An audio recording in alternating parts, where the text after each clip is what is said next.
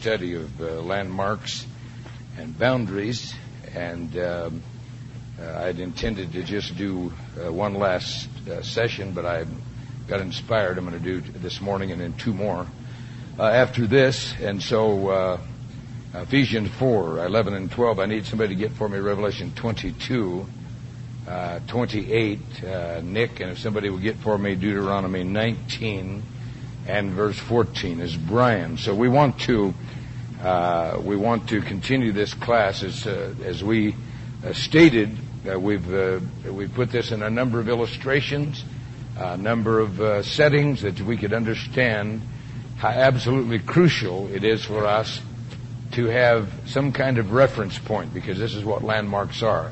Landmarks are reference points within which boundaries of territory or land is prescribed, and it's done so that there might be a pursuit of productivity or ownership, and that a person could feel security as they function in among those reference points and boundaries.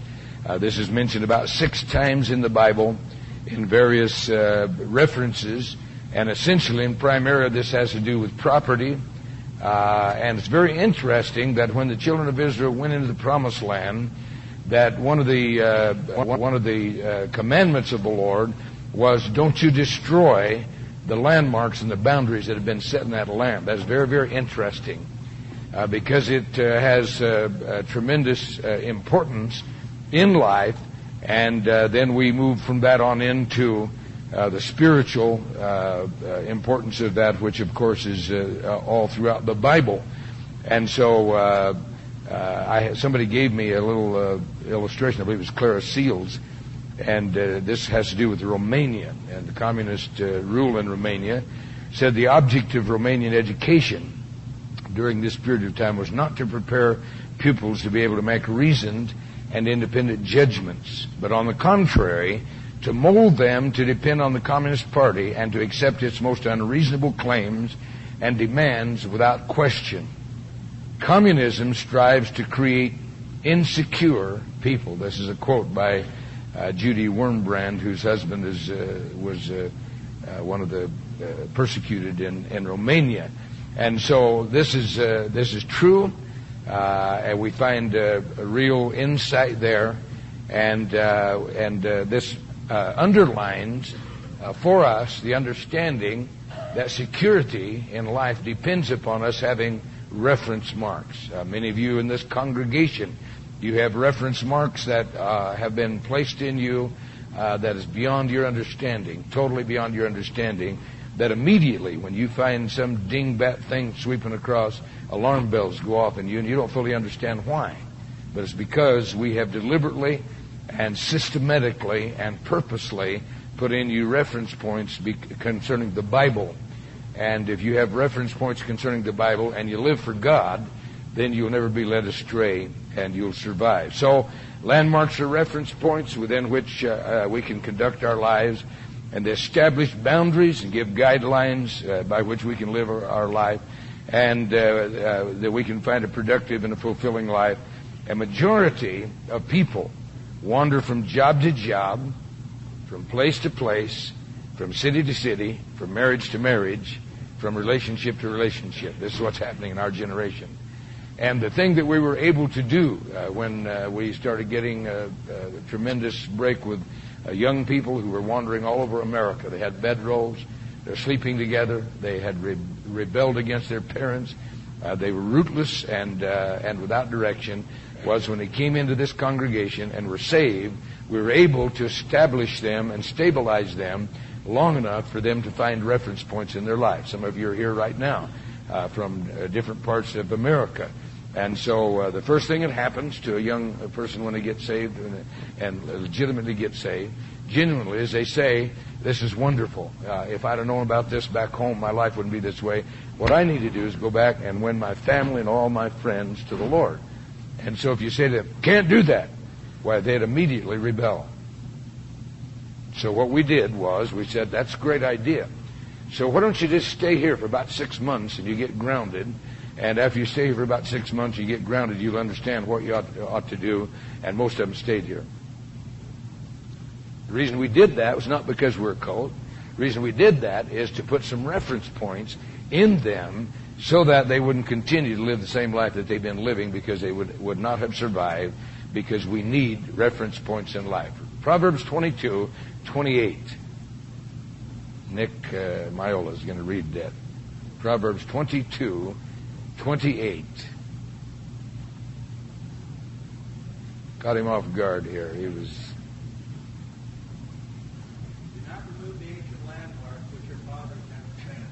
Do not remove the ancient landmarks which your fathers have set. Now, this is, as I said before, this is repeated in one occasion, that they were not to remove the landmarks which the previous inhabitants had set. Deuteronomy 19, verse 14. You shall not remove your neighbor's landmark, which the men of old have set. In your inheritance, which you will inherit in the land that the Lord your God has given you to possess. Okay, then we want Ephesians 4, verse 11 and 12. Who did I give that to? Nobody? Go ahead, Randy. And he gave some apostles and some prophets and some evangelists and some pastors and teachers for the perfecting or the completing or the fulfillment of their relationship and understanding personality before the Lord. Go ahead. For the work of the ministry, for the edifying of the body of Christ. So I want to, let's think about what that said. That said that God's aim and purpose is for the believers, which is the body, as we'll get into later, that they be fully developed so that they can fulfill their ministry.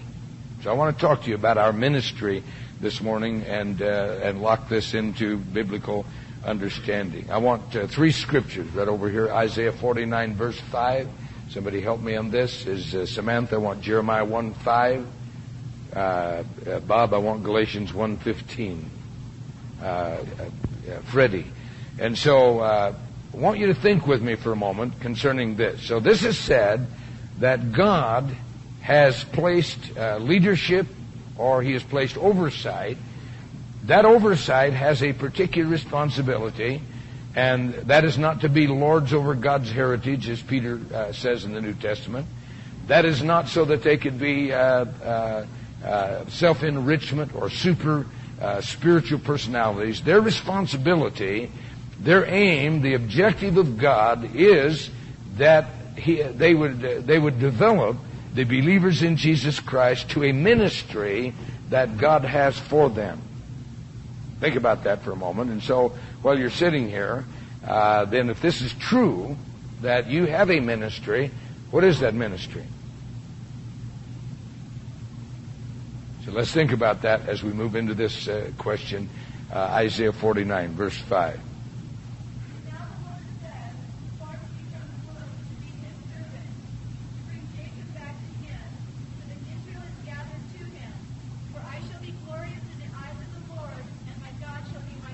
All right, here's Jeremiah, and or Isaiah rather, and as he speaks out, he says that God has shaped a blueprint for his life in his sovereign plan from his mother's womb. He has a purpose for him. Now think about that for a moment with me. Jeremiah 1, verse 5.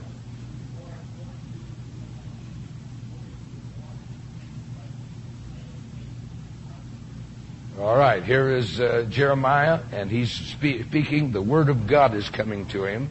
And God says, before I ever formed you in the womb, I had a blueprint for your life, and that blueprint for your life was well set, drawn out, and it was set in place, and your birth in this world was to fulfill that purpose and that blueprint. Galatians 1:15.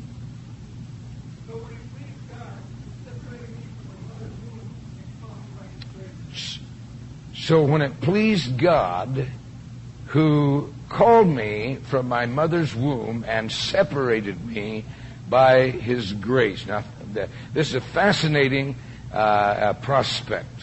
I know that various cults and there's even a song, Que Sera, Sera.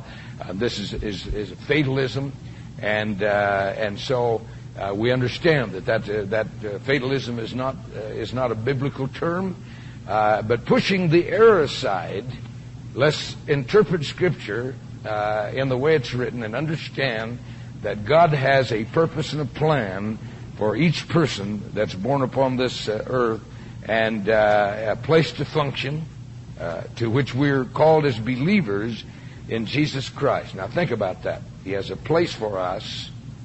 He has a function for us. This is established in Christ before the world began. Now the great task of life is to bring that to purpose and to fulfillment in our lives. I want to lock this down in our minds for a moment. 2 Thessalonians 1:11 over on my far left. Pete will do that. 2 Timothy 1:9. It's Louis Polino. 1 Corinthians 1:26. Joel and Ephesians 4:1. Somebody like to get that for me. It's Woody. So let's shove aside all the error of fatalism, which says that there's nothing that you can do. The stars have you locked in, or fate has you locked in. You have no choice in the matter. What is to be will be. That's what Que Sera, Sera is. And there's nothing you can do about it. You might as well just accept this. This is, I believe, the underlying doctrine behind the Hindu religion, also and other Oriental and occult religion. Is it doesn't matter. This is where you are, and you might as well just relax and flow with it. Doesn't matter whether you do good or do bad. It doesn't matter what happens. Is that you're carried along on faith, and this is not the biblical doctrine, but there is a plan and a function, a blueprint that God has called you to, which is His calling and which is His purpose for your life. This is biblical, this is profound, and it's solidly based in Scripture. 2 Thessalonians 1, verse 11.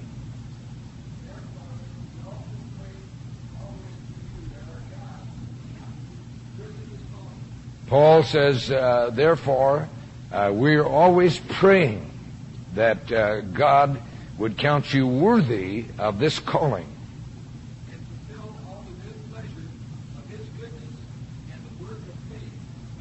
And fulfill all the good pleasure and the work of faith with power. So now we begin to get a little understanding that this plan is only fulfilled through believing prayer. Is that correct? Paul says there's a human element, there's a human dimension, and I'm praying that this will be fulfilled in your life, the pleasure that God has for you, the wonderful purpose He has, that'll be fulfilled. I'm praying for that. 2 Timothy 1:9.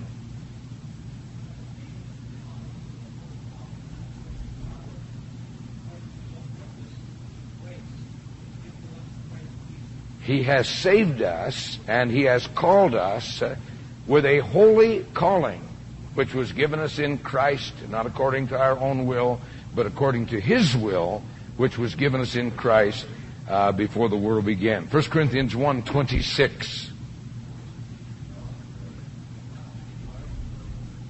For you see your calling, brethren, not many wise men according to the flesh. Not many mighty, not many noble are called. Now read 28 through 31 for me, Joel, of that same chapter.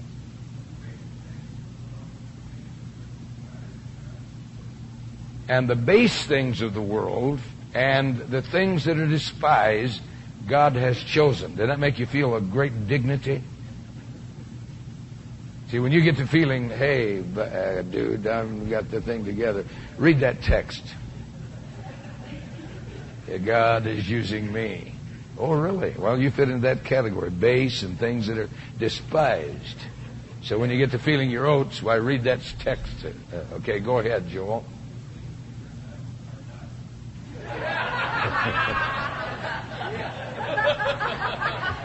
and the things which are nuts. Okay?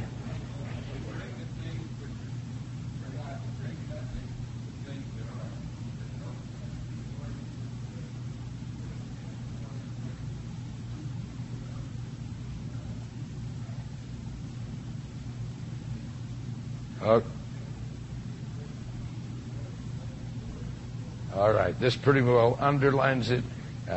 All the things that the world despises, if it is in total opposition to how the world functions, is the kingdom of God and those believers. Ephesians 4, verse 1.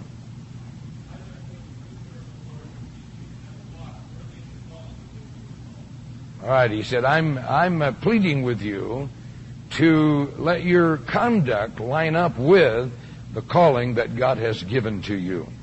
So here we see a tremendous principle, and that is that there's a blueprint for life. Once you begin to understand that, it'll totally change how you approach life. I picked up a quote, and somewhere in my notes says, "We're born crying, live complaining, and die disappointed."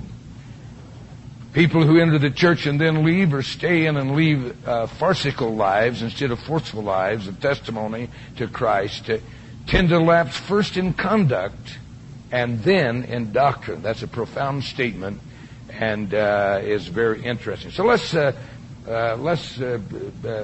discuss that for a while. What do you think? What do you think about this? You have any comment? Do you have any questions so far? A blueprint for life, and the Bible says that we're called to that blueprint. Pete?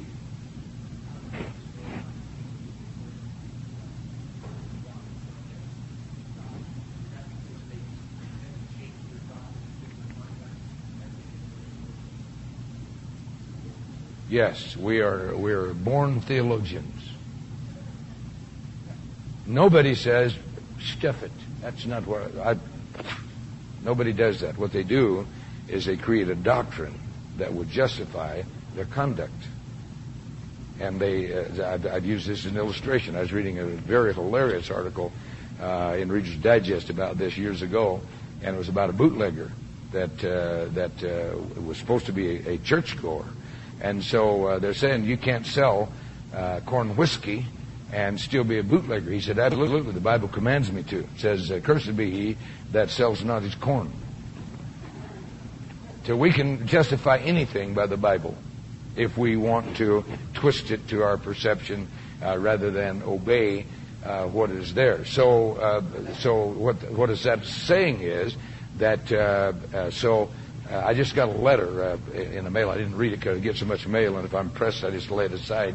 And so I laid it aside. But one of the other pastors Thursday told me that he got the letter also, and it's from a member of his congregation. And so this member of his congregation has written a little book, and this little book is justifying his rebellion. And the easiest way you can justify rebellion is that you destroy preachers and pastors. All they are people that are trying to dominate and ruin your life and control you. And really, we need power to the sheep. And so if we have power to the sheep, then we can do away with this, and this is the essence of what it is. And so, Pete, this is what we do, is we decide we want to rebel against God, then we find doctrines that will justify that. And so we become natural theologians, and this is true concerning tithing. I get epistles from Australia. There's a fellow in Sydney that hates his pastor because his pastor teaches him tithing, and he don't want to tithe. And so he's got these long treatises, and he's threatened to take us to the world court, and it's endless. And so the issue is he doesn't want to tithe. I mean, we might as well do away with all the rest of the garbage. This is the issue. He doesn't want to tithe, and so he's created this long theological treatise to justify that. Who was it? I had Jeff Brown.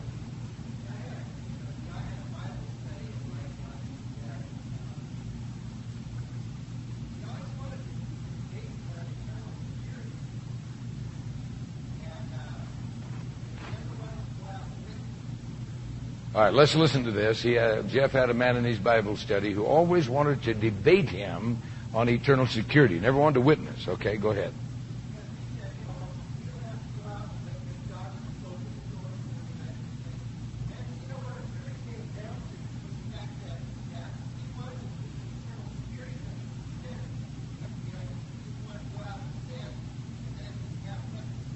Absolutely. This is where the doctrine of eternal security comes from. It's a perversion of the security of the saints. God gives all security that you can ever imagine to someone who wants to live for God and who has their faith and eyes set on Christ.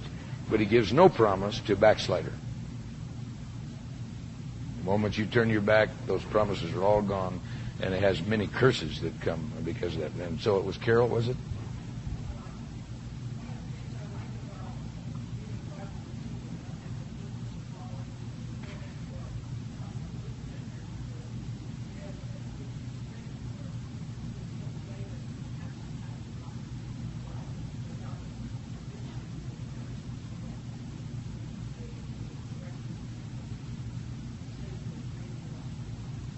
All right, what Carol said is the blessing of having a blueprint. This gives you a feeling of security.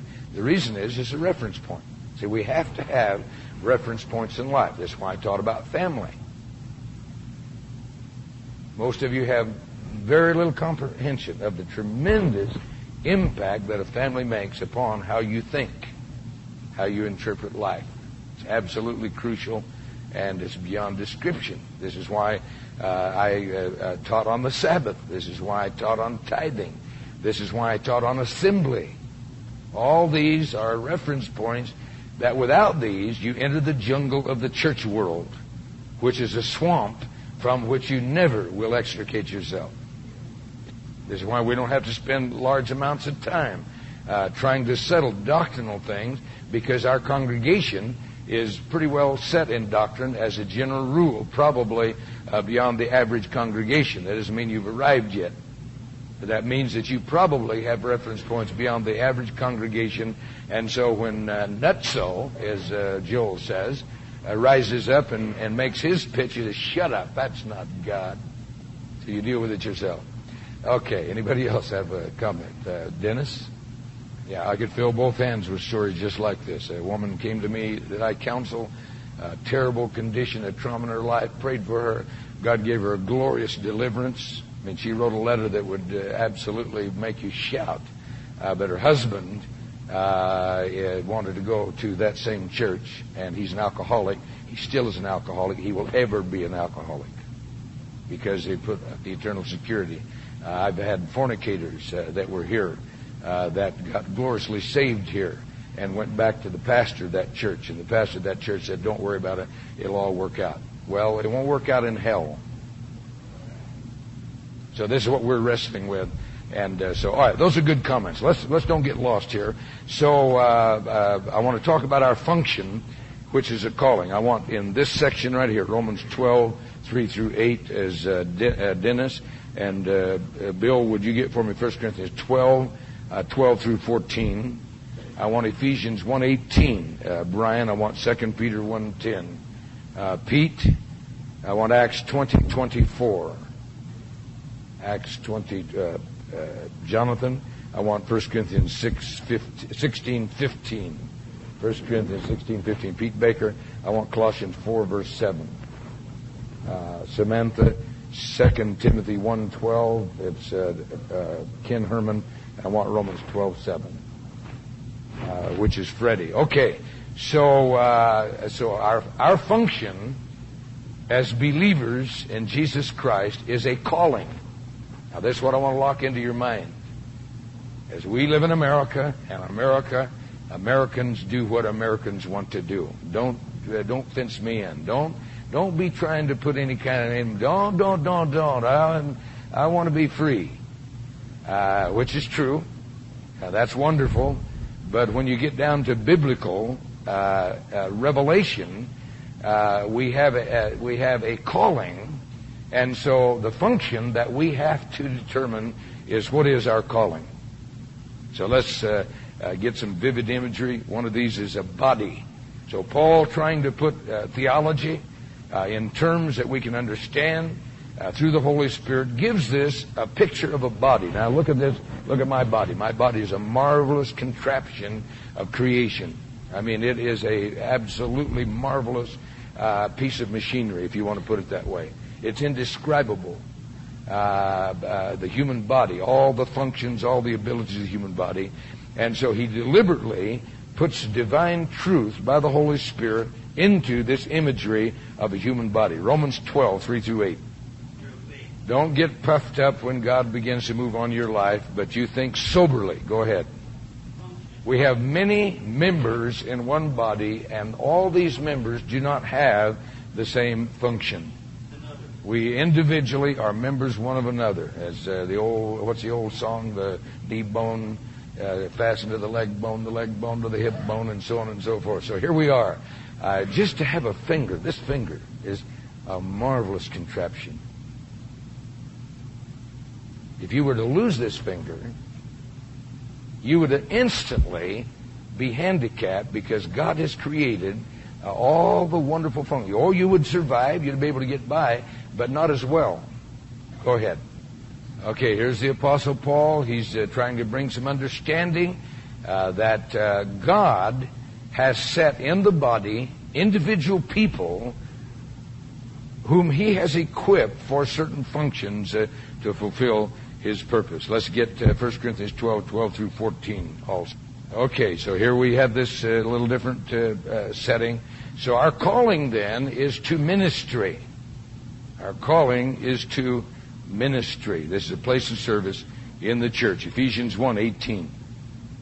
All right, the eyes of your understanding being opened, that you may know what is the hope or the expectation of the calling that God has given to you. You're saved. You are a member of the Church of Jesus Christ. Immediately, understanding that, there comes a responsibility and an insight that there's a blueprint, and you are called to a ministry. You are called to a ministry. 2 Peter 1, verse 10. All right, here's Peter. He writes and says, therefore, brethren, he's writing to the whole church. He's not writing to an apostle. He's not writing to some superstar. He's not writing to a prophet. He's writing to the church.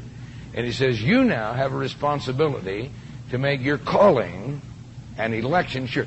Don't just lay back on your lounge chair and say, well, here I am, God.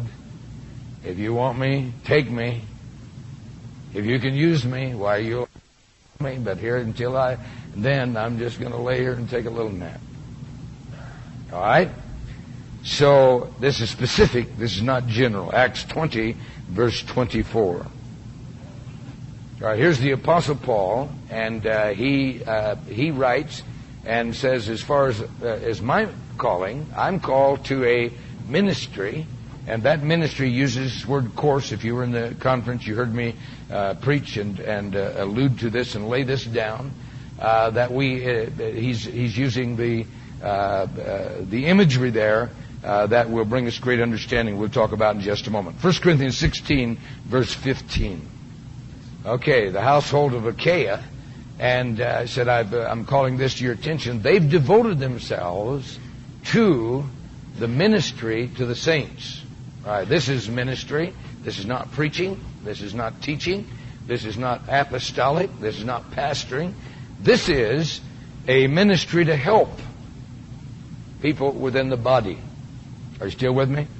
Probably one of the great testimonies of Karen Heimberg and this body of believers was that she needed 2 lungs to be transplanted.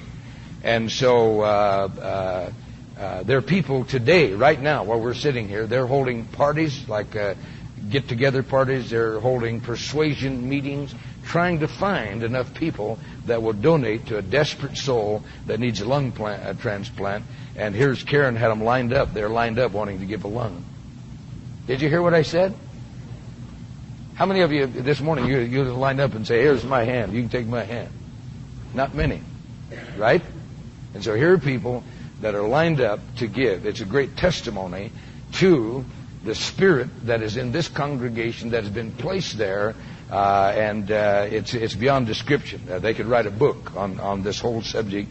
And so here is Achaia, a household of Stephanas and Achaia, and said they've devoted actually the word is addicted, is what the real word is. It's like shooting up. It's like a drug addict. Every day they got to have a shoot up. This is the word. This is what it means. That they have devoted themselves, or they've addicted themselves to the ministry of the saints. Every day they get up and see where they can find somebody to help. Story after story. I don't even know all that goes on in this congregation, but I find out all the time about people that have been in desperate circumstances, and people not wanting any credit for it, people not wanting a tithing receipt for it, people just on their own, many times, most of the times, anonymously, an envelope of money appears, and it just blows them totally away. These go on all the time, and I know that I don't even hear a tiny percentage of the stories that goes on. This is what we're talking about. A ministry within the saints. See, the difficulty in the body of Christ is that we have this unbalanced idea that if you're responsible, in other words, you're obligated to do anything, it's either you got a Bible study, or you're a music group leader, or I'm going to preach in the arena, or I'm going to be a pastor. But you see, that's not what we're talking about at all this morning. Yes, those things do take place, but we're talking about ministry to the body of Jesus Christ. And the household of Stephanus, they took this as a wonderful calling from God and said, praise God. Now, who can we help today? Can we take somebody some food? Can we do somebody's laundry? Can we help out some needy soul? And this was what their lives were given to, and this is ministry. This is specific, not general. Colossians 4, verse 7. All right, here's Tychicus. He said he will give you. He's a faithful minister of the Lord. This bears along the same line. 2 Timothy 1, verse 12. Okay, and so here's the Apostle Paul. He's talking about the ministry that God has given him, and Romans 12, verse 7.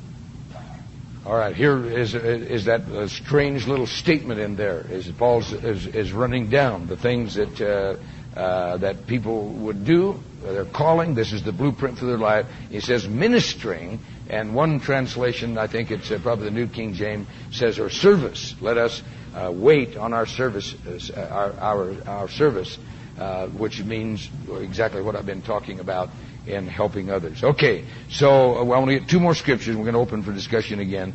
I want 2 Timothy 4, 7 and 8. Over in this right hand is Mike Solano. I want 2 Corinthians 10, 12 through 16. Somebody like to get that for me? 2 Corinthians 10. It's Mike back in the corner. And so we'll be called to account. We will be called to account. Does anybody here know what April 15th is? What is April 15th? What are you laughing about? Why are you laughing? There's not a person here that's working at a job that the minute I said April 15th, I hate that, Right? Why? Because you know that on that date you're going to be called to account. You're either going to rejoice because you're getting a refund, or you're going to groan because you have to pay more money. It's accounting time. Isn't that interesting? Immediately when I said that, bing, you knew what we're going to be having accounting, folks. And that has to do with our ministry. Paul puts this in terms of like an athletic event. He uses the imagery of the Isthmian Games. The Isthmian Games are the forerunners to the Olympian Games. And they were athletic contests, and so when he's writing, talking about this accounting and the responsibility that we have and how we're going to be called to account, he uses that imagery of the Isthmian Games where perhaps we would be in an arena. And on that large oval, there would be white lines that would be drawn. These are lines within which the runners must compete if they are to qualify. If they step outside those lines, they've disqualified themselves. And so he uses this imagery as he begins to talk about our responsibility and our calling in Christ. 2 Timothy 4, 7 and 8. All right, when the apostle writes, I have finished my course. This is a very deliberate and this is a very specific statement. He's putting in their minds what a course would be. That course would be the lines that were drawn out, and as he was responsible to fulfill the blueprint that God had of his life, he uses this imagery that he has finished his course. He didn't run halfway and quit, but he finished out the race that God had set before him within the prescribed lines of conduct in preaching the gospel of Jesus Christ. 2 Corinthians 10:12 through 16. All right, we're not. The Apostle Paul says we're not worried about people who are using themselves. They're looking at the people around them and the standard that the world has gained for their conduct. So this is a great mistake that we make, is that everybody's doing it, so it's legal for us to do it. So I just picked out two little ads this morning, and I photocopied them. And these are conferences being held, and they're instructions on tambourines and the dance. So this is spreading clear through Christianity that if you don't dance, you don't got the goods. And so this is dancing in the Spirit, but they have to teach you how to do this, you see. Remember in junior high school when they taught you how to dance? How many of you were taught how to dance in junior high school? Why didn't it come natural? Because it's not natural. Right? Okay. So he says we're not comparing ourselves. Our conduct before God is not what the world is doing. We're not doing what we're doing because the world is doing it. And I take these magazines, you wonder why I take these magazines to find out what the nuts are doing. And it's unbelievable. It's beyond description. I don't refer to half the stuff that's going on in the Christian world. It's absolutely stark raving nut. No biblical basis of any kind, and they're running off. So he says, and it's important for us to understand, we are not comparing ourselves. Many of our congregation came and said, why aren't we talking about Y2K? Pastor, you better get the people ready and get barrels of freeze-dried food and get Y2K. I said, because Y2K fits in the same place with Kohotech. And 88 reasons Jesus will come in 88. And you will see that on January 1 of this year. Next year. We're going to see that. Okay? Why aren't we doing this? I have Christian magazines. They're filled with ads. You can buy a place in Arkansas. You can buy gold. I mean, gold is where the action's going to be. Because if you got gold, you can buy groceries with gold. Never thinking through. One guy ought to know better. He's advising all his followers to store up food for 2 months. 2 months. Folks, if we got a problem, 2 months isn't going to help us. Well, the reason we're not is because we're not doing what everybody else is doing. We're doing what the Bible's doing. Okay, go ahead, Mike. I'm sorry to interrupt you here. We're not going to boast beyond measure. All right, here's this word again. This word measure has the same idea as course, but within the limits. And he uses that imagery because this has to do with the blueprint that God has and the calling of us individually. Go ahead, Mike. Measure, there that word is again. Said we're not out. We haven't been reading Charisma, and all of a sudden we got inspired to go way out. Said I'm sticking to what the Bible has revealed to me. Go ahead. Okay, here he lays it down. Every person has a set place and a function in the church, and the picture here is a prescribed course or lines within which a person is called of God to serve, and there is an accounting. And we're going to be judged by that. God's will has an address. The kingdom of God depends on certain people in certain places at certain times doing certain things. Otherwise, it's a religious swap meet and flea market. How many of you have ever been to a flea market? You can buy any kind of contraption you can think of that you don't need. You can store in until you have your flea market. All right, let's open it up for discussion. Question, rebuttal, contradiction. Would it be true? Okay, so here we're entering an arena of Calvinism. Would it be true that God does not know whether the individual will line up with his calling purpose? No, that's not Bible. God knows everything. He's omniscient. Okay, what's the old cliche? There's two things that are absolutely certain this morning, beyond contradiction. One is there is a God, and number two, we're not Him. So this goes in the arena that of doctrine that is inexplainable. In the foreknowledge of God and the calling of God, He knows. That's what omniscience is all about. He knows the beginning from the end. That's why He's called the Alpha and the Omega. Okay? But formed in with that is also the doctrine that we are absolutely responsible to obey. And so it's explained in various ways. You're into election and foreknowledge, which we shouldn't get into this morning. It'll divert us. But He does know. That's to answer your question. He knows whether you will or whether you won't. Mark Olson. Yes, because we're men and not God. And so He constantly is working to bring us to His will and fulfill, because He loves us. And He has a tremendous purpose for our life beyond our total grasp. Mankind is unique in all of creation, and He has a wonderful, wonderful plan for us. But we won't fulfill that plan unless certain things take place. Okay? And this is why in His love and His grace He constantly woos, He speaks, He convicts, He deals, He uplifts, He strengthens, He forgives, and so on. And we'll not fulfill that unless certain things take place. Mike? All right, here's going to come some insight. Mike is talking about when he meets people that are of Hindu persuasion. Doctrine determines direction. And who was the evangelist that preached in early America? I'm trying to think of his name. It's not Spurgeon. It's what? No. Who? No. It's the guy that preached in Presbyterian churches, and he broke it. Finney, Charles Finney. This is what he was dealing with.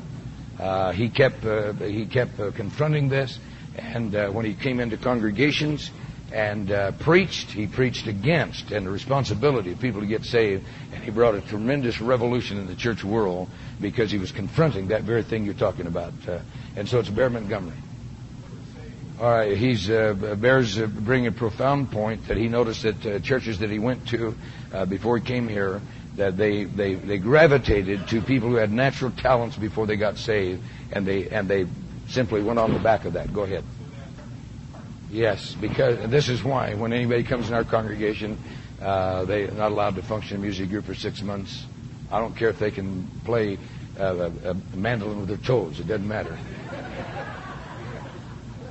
They have to have, because that violates this very principle we're talking about. Go ahead. I'm sorry, Bear. Exactly. The secret of our ministry is we have been able to reach into common people and enable them to find their place and their gifting with God and rise up. And others see that and say, if they could make it, I can make it. That's the secret of discipleship, and that's the secret of the tremendous explosion we've had in church planting. The Lord bless you. We're out of time.